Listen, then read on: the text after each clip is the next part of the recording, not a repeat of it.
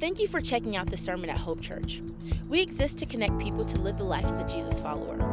We're excited that you came across this message and are tuning in. We just want to make you aware of a couple things before we get to the sermon. First, we'd love to connect with you. You can follow us on our social networks by searching at Hope Church LV. Also, be sure to check out our website, hopechurchonline.com. There, you have access to other resources, information about who we are, and where we're going as a church, as well as an opportunity to give to what God is doing through our church. Once again, thanks for checking out this sermon. Please let us know if there's any questions you have or any way we can come alongside you and your family. Enjoy the message.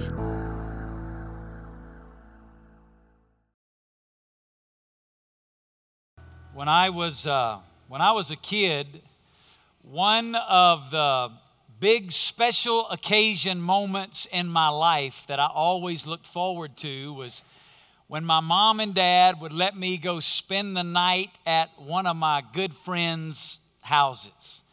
You know, when you're a little kid, it's like that's like a huge deal, man. When you get invited to come spend the night at somebody's house, that's a big deal by itself. But when mom and dad say it's okay and they let you go, I mean, that's like a huge thing. And so I can remember as a little kid, I had several friends growing up, Joel, Sean, Michael, these guys that we grew up together. And I can just remember whenever they would ask, you know what it's like, moms and dads now, and you know how your kids do it. I mean, we would start on Monday concocting a plan at school.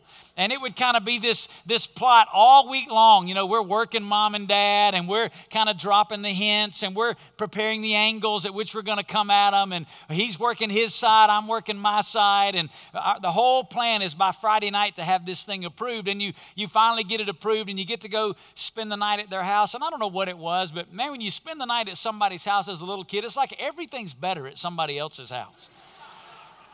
Stuff that you would never consider eating at home is like awesome at somebody else's house. My kids will come home now and they'll tell me something that they ate at a friend's house when they were little. They'll tell me, I'm like, you would never touch that at our house. Oh, but Dad, they make it so different. It's just so much better.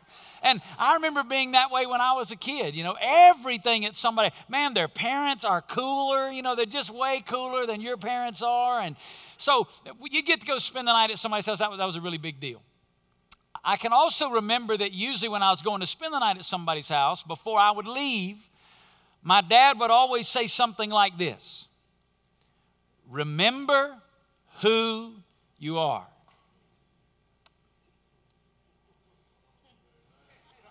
That'll sit on you as a little kid walking out the door to go spend the night at somebody's house, right?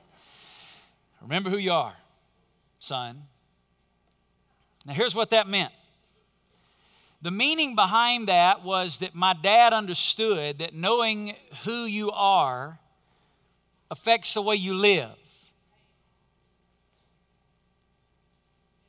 Knowing who you are affects the decisions that you will make. And understanding who you are affects the way you relate to other people. You see, my dad wanted me to be reminded that I was his son, that I was a part of that family, and who our family was in that community. And because of all of that, he said, son, remember who you are. And that affected the way that I lived and the way that I made decisions and the way I related to other people. And here's the reality. That is not just true in our physical lives and physical relationships. There is a deep spiritual principle there. And Andrew Murray summarized it. I want you to look at this quote on the screen. Here's what Andrew Murray said. The whole Christian life depends on the clear consciousness of our position in Christ. Our ability to enjoy and live the life that we've been called to as Christians is rooted and grounded in understanding who we are in Christ. The Bible or theological word for that is the word identity. It speaks about our identity in Christ, who we are as followers of Jesus in Christ. And it is that very spiritual reality that Peter is unpacking with these first century believers in the book of 1 Peter. If you have your Bible, I want you to open it this morning to 1 Peter chapter 2. If you are visiting with us, we as a family of faith are walking through a verse-by-verse study through this wonderful New Testament letter called 1 Peter. We started last fall, and we did a couple of series last fall out of this letter.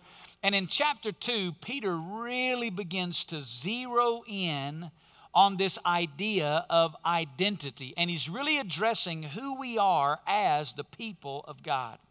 And Pastor Travis last weekend opened this series by giving us what we entitled The Big Idea. Everything that we say in this series over these couple of months together through chapter 2 and 3 is going to be under the umbrella of this big idea. I want to put it back up on the screen. Here it is. As the people of God, we are who we are because of who Jesus is. I want you to read that out loud with me. As the people of God, we are who we are because of who Jesus is. What is that? That is a statement of identity. It's about understanding who we are in Christ. And let me just say this to you this morning. One of the greatest things that can happen in the life of any believer is when you and I begin to see ourselves the way God sees us. One of the greatest things that could happen to you, and I pray that for some of you it happens this morning. I pray that you would begin to see you the way God sees you. One of the great practices in your own devotional time as you spend time with the Lord daily in His Word, as you sit down in the morning and begin to read the Word of God just devotionally, one of the great practices is as when you see something that the Bible says to be true about you, you just stop right there and say, Lord, I believe that. God, I claim that to be true about myself. Lord, I may not feel that. I didn't say it's always the way we feel about ourselves. But I need to get to the place where I can see what God says about me in His Word. This book is truth. And when we read something in here about ourselves, one of the greatest things that could happen to you is you begin to see yourself the way God sees you, and you begin to live out of that new identity that you now have in Christ. Because when you understand who you are, it affects the way you live.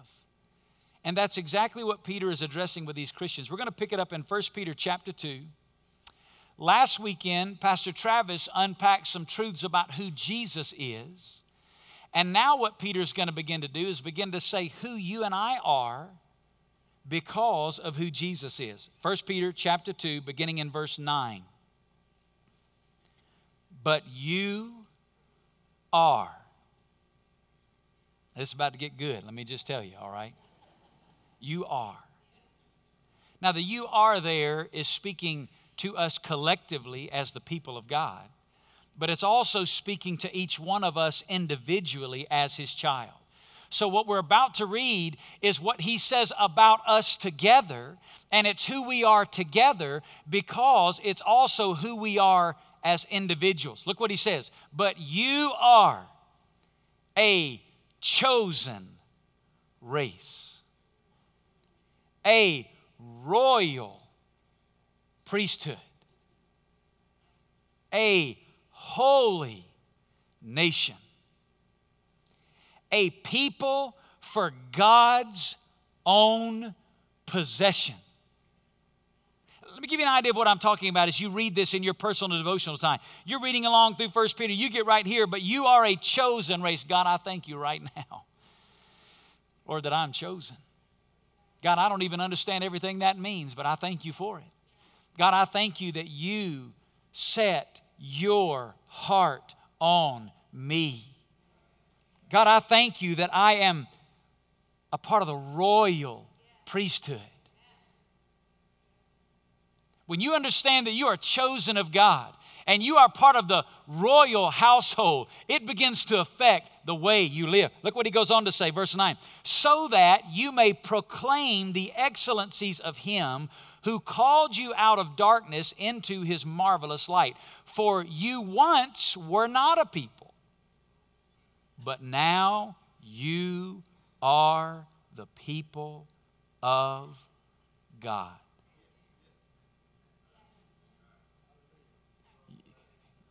You hadn't always been, but here's who you are now. Listen, this is who you are now. You are the people of God. You had not received mercy, but now you have received mercy. That's some good stuff about who you are. My problem is I only got a little bit of time to try to unpack all that, right? There's a whole lot there. We could literally spend the next 2 or 3 weeks unpacking just the 2 verses that I've read for you. There's a whole sermon in every one of these phrases. I'm going to try this morning to give you 5 realities that Peter tells us about the people of God. So 5 things that he tells us about us collectively and about us as individuals because of who Jesus is. And I'll go ahead and tell you up front, I'm probably going to unpack a couple of these more than the others. We may just have to mention them as we get through it, all right? So here's the first one. We are a people who are loved by God. This is a reality about us. We're a people who are loved by God. The Bible says you are a chosen race. That word race is a word that could just be translated people. You're a chosen people. The word chosen is a word that means to select. It involves thoughtful and deliberate consideration. You and I today are chosen by God. There's a little story that my dad told me years ago that every time I see this word chosen, I just can't help but think about this particular story. It's a story that was told to my dad by one of his close pastor friends in the state of Alabama. And this pastor had been called over to the home of a family who was kind of going through a tough day. And what had happened is this family had a little boy that had been adopted. They'd adopted him at birth into their family. And this little boy was still young. He did not know that he'd been adopted. He'd not been told that yet. The family was deciding the right moment and the right time to tell him about his adoption. But someone at school had found out somehow that he was adopted. And a couple of kids at school had started making fun. You know how elementary kids can be. It started kind of poking fun at this little boy for being adopted.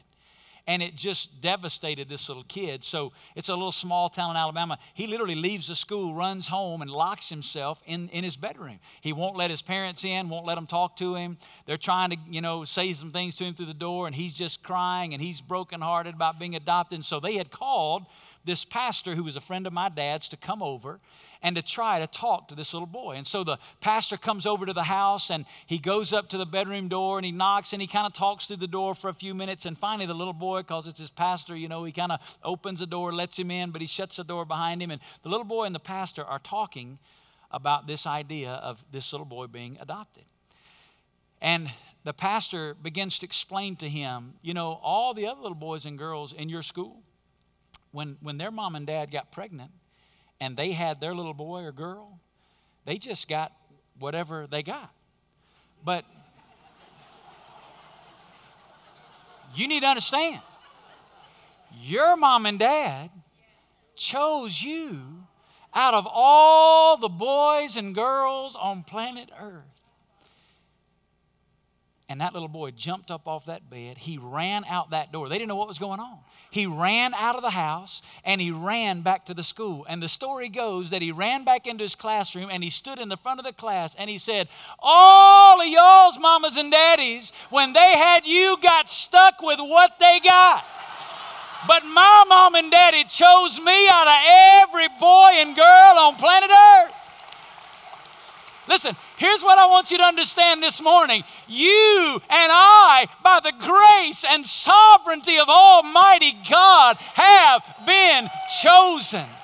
We are a chosen people. This term would have brought back and evoked memories to these that were hearing it about God speaking of his people Israel as the chosen people in the Old Testament. And what Peter wanted them to understand was that just as sure as God in his sovereignty had chosen a people in the Old Testament to be the object of his love and his favor, God in his sovereignty has chosen a people in the New Testament called his church to be the objects of his love and his favor.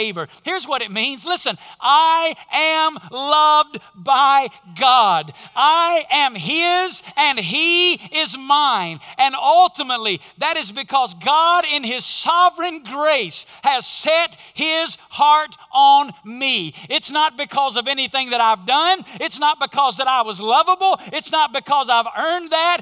God in his grace has chosen to love me. Listen, as you sit here today, you need to understand God loves you because he chose you. We're chosen. Listen, it's even more mind-blowing than that. Look at this verse out of Ephesians chapter 1. And I've given it to you in the Message paraphrase. It's paraphrased by Eugene Peterson because I love the way he captures what these Greek words say. But look at it, Ephesians 1:4.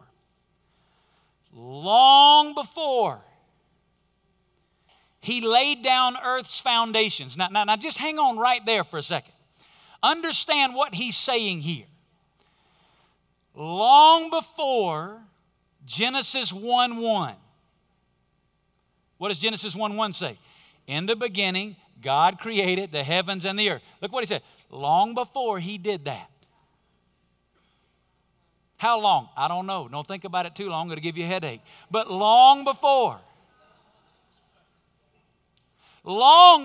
Genesis 1:1, before there was ever a star in the sky, before there was ever an ocean to gaze at, before there was ever a person on planet Earth, before there was a universe. Look what it says. Long before he laid down earth's foundations, he had us in his mind and had settled on us as the focus of his love to be made whole and holy by his love.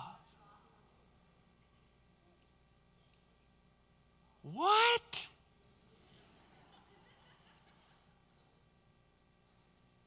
You say, I don't understand. Listen, I don't either. All I can say is, wow. Wow. Why is this so important? Let me tell you why it's important. Today, you and I are loved by God because of what he did, not because of what we did. You hadn't even been made yet when he decided he was going to love you. Now, here's what that means. I didn't earn my way into the love of God, so I can't earn my way out of it. You see, if my performance got me in, I better live dotting every I and crossing every T to make sure I stay in, right? But my performance didn't enter me into the love of God. The sovereign grace of God made me an object of his love and of his favor. I didn't earn my way in. I can't earn my way out. You say, I don't know if I can wrap my head around that. Listen, Paul couldn't either. Listen to the way Paul wrote it. Romans chapter 8, some of my favorite verses in the Bible. Look what Paul says. Who will separate us from the love of Christ? The word separate there, I love this. The word separate, the root of that Greek word is a word that means space. So the word separate means to make or to create space. It means to create distance. Here's what Paul said. Who's going to create some distance between me and the love of God? So he just goes on a little rant here.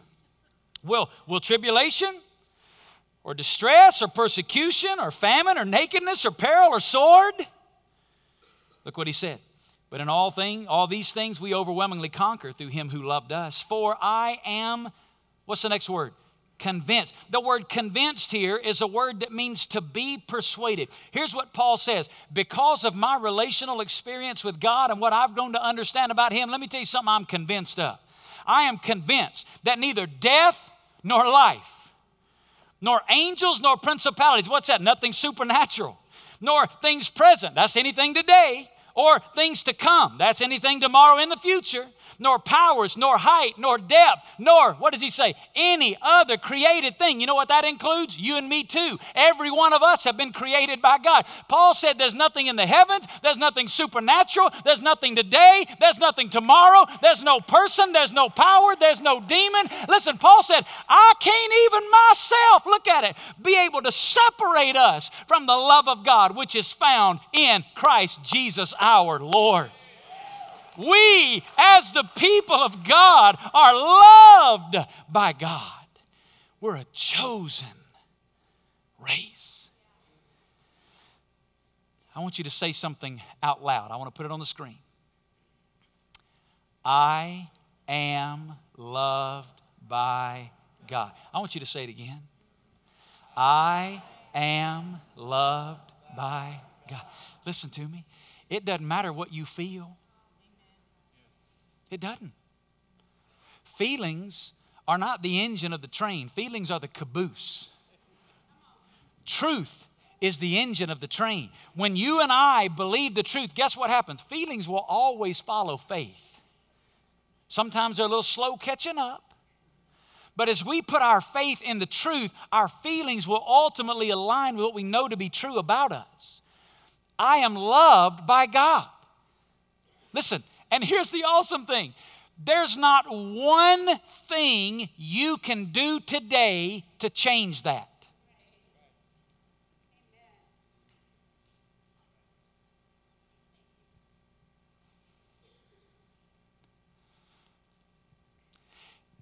You let that sink in.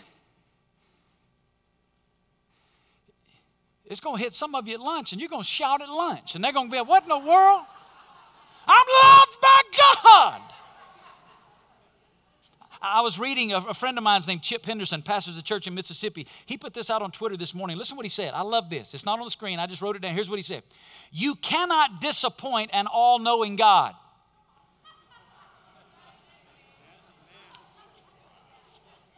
That's good. Listen, he knew before he chose you. You cannot disappoint an all-knowing God. He knows everything about you and loves you anyway. I'm loved by God, and there's not one thing that I can do today to change that. Now, I know what some of you are thinking. You're getting nervous, and you're thinking, if you tell people that, they're just going to live however they want to live. You're right. But listen to me. If you've experienced that love, let me tell you what it does. It'll change the way you want to live. Listen, this is what Paul said. Look what Paul said in 2 Corinthians 5. Paul said, for the love of Christ controls us. He didn't say the wrath of God or the punishment. No, the love of Jesus control. The word control is a word that means to hold together, to compel, to constrain. It's the idea of water coming out of a faucet, and that water can be flowing freely out of that faucet, but with your hand, you can just direct it however you want to direct that water. Paul says that's the way the love of Jesus is. As I live my life, the love of Jesus overwhelms me, and it just controls me. It directs the way I want to live. It affects the decisions that I make. It affects the choices that I put in front of me. It affects the way I relate to other people. It affects the attitudes that I have. The love of Christ controls me. Look what he said. Having concluded this, that one died for all, therefore all died. And he died for all, so that they who live might no longer live for themselves, but for him who died and rose again on their behalf. We are loved by God. Listen, when you and I begin to understand that, man, that affects the way we live our lives. A people who are loved by God, a chosen race. Let's move on to the second one. Here's the second one.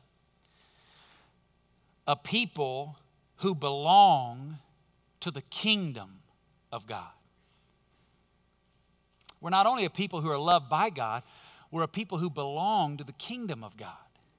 Say that out loud with me. A people who belong to the kingdom of God. Did you see it? A chosen race, a royal priesthood. Woo. Royal priesthood. The word royal is a word that means belonging to or appointed to or suitable for the king. And here's what this phrase really means. You and I are a part of God's forever kingdom. Now, there are a couple of applications. There are actually many. I'm just going to give you a couple. Here's one of them.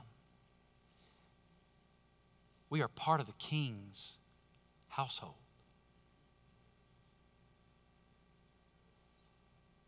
That's a big deal.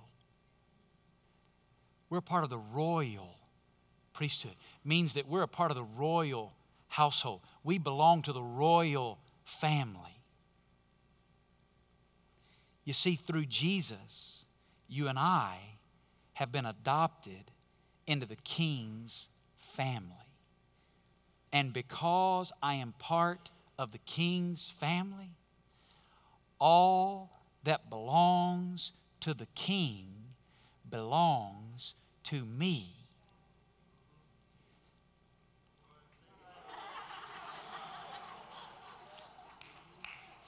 Did you hear what I just said? Peter says, you're chosen. You're a chosen people. You're loved by God. Then he says, you're a royal priesthood. You're part of the royal household. Means that I'm now a part of the family of the king, and everything that belongs to the king now belongs to me. You say, that sounds too good to be true. That's why they call it grace. You see, grace is getting what you don't deserve. You say, are you stretching this, Roy? Let me read it to you somewhere else. Look at it in Ephesians chapter 1, verse 3.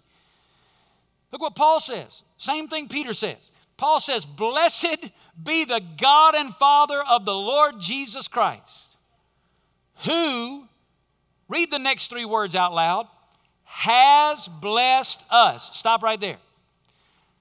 Past tense, present tense, future tense. What is it? Come on, English scholars, what is it? Past tense. Who has blessed us, right? He did not say who might bless us. If you perform right, if you obey all the rules, if you do all the right things, you might be, right? No, is that what he said? No.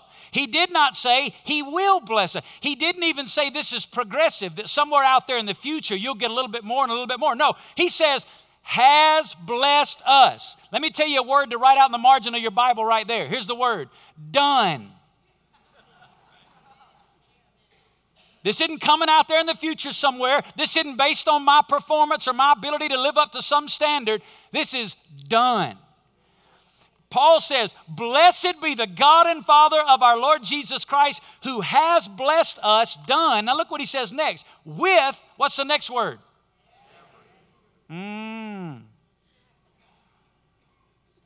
Some? Most? What does it say? You know what that means in the Greek language? Every. But it's encompassing. It means every, the whole, but it also means every single one.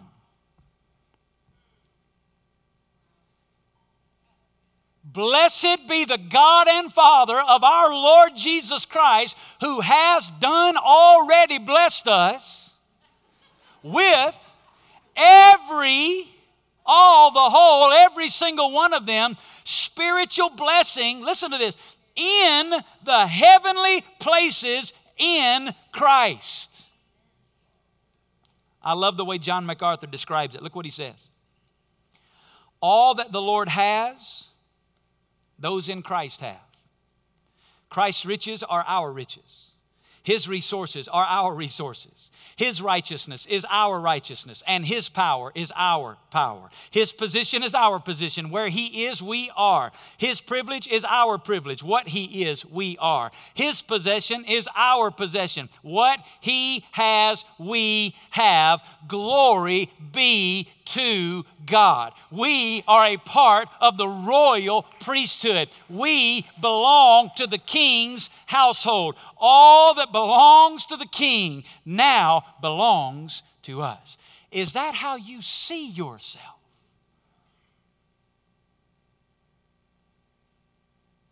It's what the book says is true about you and me. We're a part of the King's family. Let me tell you a second implication of this principle. We have access to the presence of the King.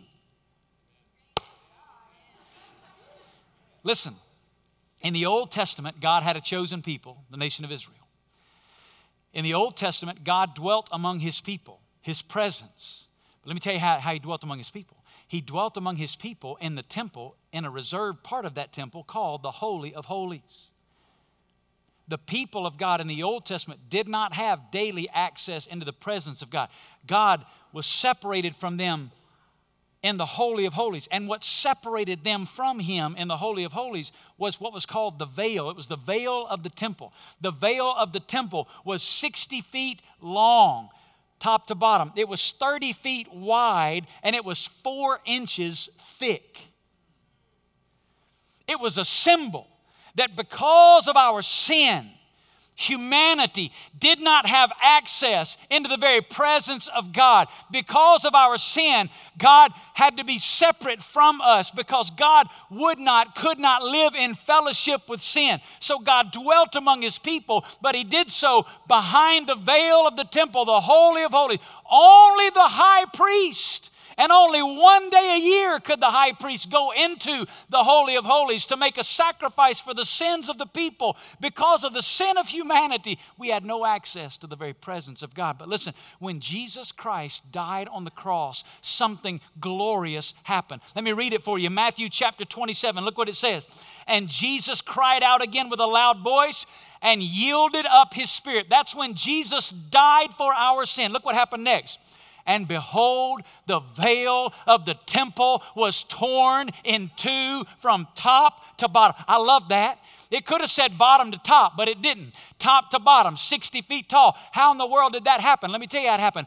God Himself ripped the veil of the temple in two and tore it apart, declaring because of Jesus, you and I now have access into the very throne room of God. We are a royal priest. We don't need a high priest to go in for us. We have a great high priest in Jesus, who has made a provision for us, and now you and I are a part of the King's priesthood. We have access to the very presence of God. Why is this important? Let me tell you why it's so important. You need God today. Maybe you're here this morning and you need God's provision. There's a need that you're carrying, and you need God to meet that need. Maybe you're here today and you need God's forgiveness. Maybe you are carrying the weight of some sin, some failure, and you need the forgiveness of God. You've come in here today with a burden in need of experiencing the forgiveness of God. Maybe you're here this morning and what you need is healing. You've got some illness or some physical situation in your life, or maybe it's something emotional, and you just need a healing touch of the presence of God in your life. Maybe today what you need is God's strength. Maybe you're facing a situation and you need the strength of God. When we're in these situations and we need God's strength, or we need God's favor, or we need God's forgiveness, or we need God's provision, or we need God's protection, or we need God's healing, all those things that Teddy led us to sing about a moment ago, when we need those things, how do we have access to those things? Let me tell you how you have access. because of Jesus, you can walk right into the throne room of God yourself. You can go right into the, let me read. Listen, I'm not making it up. Let me read it. Look at it. Hebrews chapter 4. Therefore, let us draw near with confidence to the what?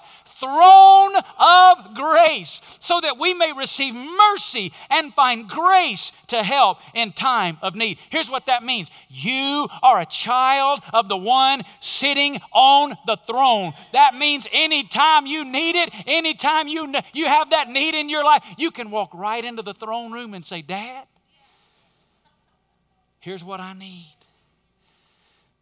We're people who belong to the kingdom of God. If that's good news, say amen.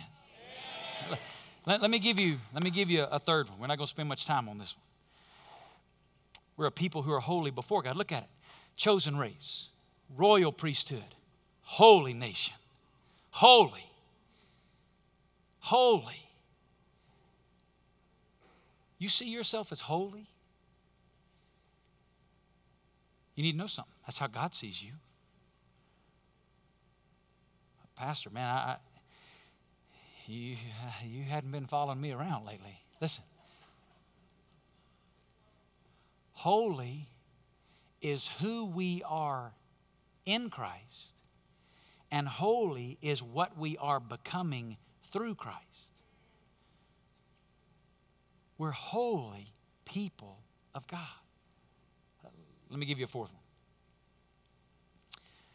We're a people who were purchased by God. A chosen race, a royal priesthood, a holy nation, a people for God's own possession. The word possession means to acquire for a price, to purchase. We've been purchased by God. What does that mean? Here's what it means. You see, all of us, if we're going to be honest, we all broke God's law. Every one of us did. We've all sinned against God. And because of our sin, we owe a debt that we cannot pay. You see, because of our sin, the Bible says we all deserve to spend eternity separated from God for our sin in a place called hell. If we all got what we deserved, this make you feel good. If we all got what we deserved, we would all spend eternity separated from God in hell. You see, I've earned that. That's a debt that I owe before the law of God. I broke His law, and His law says that those who violate His law die physically, spiritually, eternally. But here's the great news of the gospel. God loved us. And because He loved us, He set out to pay for us a debt we could not pay on our own. The eternal plan of redemption is that God sent His Son Jesus into the world. Jesus lived a sinless life. That qualified Him as our substitute, God in the flesh. On the cross, here's what Jesus did. He took all of your sin and all of my sin on Himself. And on the cross, Jesus died. We owed a debt we could not pay. God paid a debt He did not owe. On the cross, Jesus died for our sin. And then He rose again from the dead as a testimony that God accepted His sacrifice for our sin. And when we put our faith and trust in Jesus, we're now born again into relationship with God. And all of this stuff that we're describing about us is true because of what Jesus did through His death, burial, and resurrection. Let me read it to you. Peter said it in chapter 1 of this letter. Chapter 1, verse 18. Look what he said. Knowing that you were not redeemed with perishable things like silver or gold from a futile way of life inherited from your forefathers, but with precious blood as of a lamb, unblemished and spotless, the blood of Christ. We've been purchased by God because He loves us. By His grace, He redeemed us from our sin. Why is this so important? Because when you understand this, here's what it affects about the way you see yourself. When I understand that I've been bought with a price, here's what that means. I'm not my own. I belong to Him. You say, well, that doesn't sound really great. I belong to. Hey, did you hear what I said earlier? He brought you in the family. Everything that's His is now yours. I'm glad to belong to Him. Here's the last one. We'll finish. We're a people who enjoy the mercy of God. See what He said in verse 10? You have not received mercy, but now you have received mercy. Millard Erickson, the great theologian, wrote this about God's mercy. Here's what he said. God's mercy is His tender-hearted, loving compassion for His people. It is His tenderness of heart towards the needy. Aren't you thankful that we as His people enjoy the mercy of God? The tender-hearted compassion of God for you and me.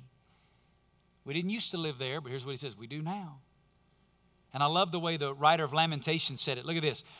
The Lord's loving kindnesses indeed never cease, for His compassions never fail. They are new every morning. Great is your faithfulness. Wow. You know what? When you wake up in the morning, it's all new. His mercy, His grace, His loving kindness. It's brand new in the morning. Every day it starts over. New grace, mercy, clean slate, fresh day, new. I love that He says His loving kindnesses never cease. His compassions never fail. It means to exhaust or come to an end. Here's what that means. Here's why this is important. He never gets tired. You think sometimes you keep bringing that back to the Lord and you think He's growing weary if you're bringing that back to Him? Here's what that says. He don't ever get tired. It never ceases. It never fails. He never gets tired. Remember the big idea? Let me give it to you again. As the people of God, we are who we are because of who Jesus is. Everything that I've said to you this morning about who we are not because of anything that we've done, but everything that Jesus has done. But what I want to do in closing is I want to show you where we're going for the next several weeks. Look at verse 9 again. Chosen race, royal priesthood, holy nation, a people for God's own possession.